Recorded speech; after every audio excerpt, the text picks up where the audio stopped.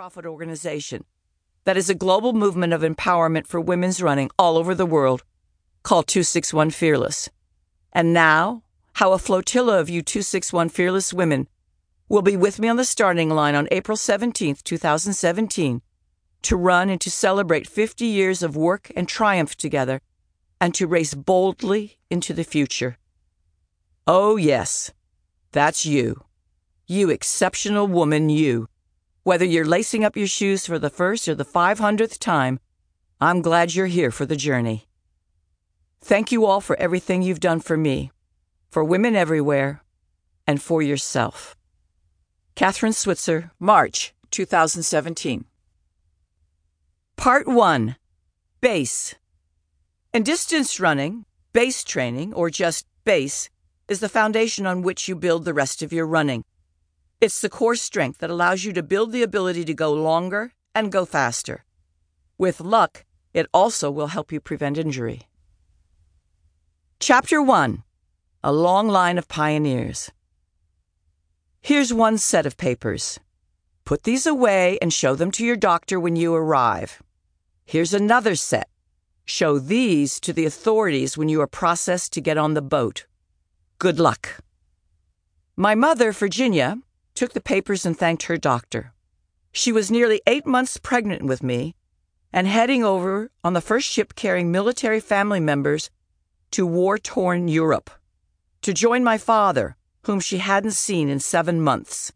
It was November of the terrible winter of 1946, and if she didn't go then, she might never go, because traveling with a tiny infant and my 2-year-old brother Warren was much more difficult than traveling pregnant with one child.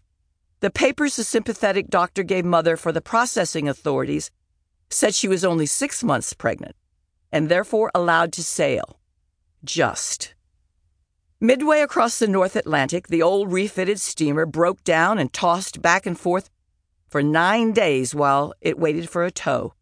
Undetected mines, unmitigated seasickness, or the thought of my being born at sea did not concern my mother, but being towed back to New York did. Instead, they were told to Bremerhaven, where a train waited to take the boatload of women and children into Germany. It is a mighty thing to travel to one you love.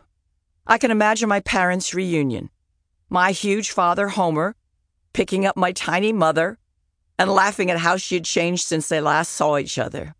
It's a good thing to have such a love when you go to a difficult place, for my mother was horrified at what she saw in Germany. City after city in ruins, piles of rubble everywhere, huge groups of homeless and war-displaced people huddling on the streets. It seemed everyone was hungry and seeking shelter from the bitter cold.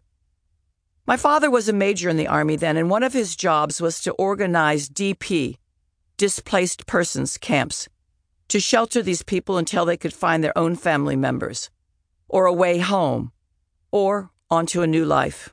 Family unity was important to both of my parents. They had it, and they wanted to help others have it, and they wanted to pass it on to their own kids.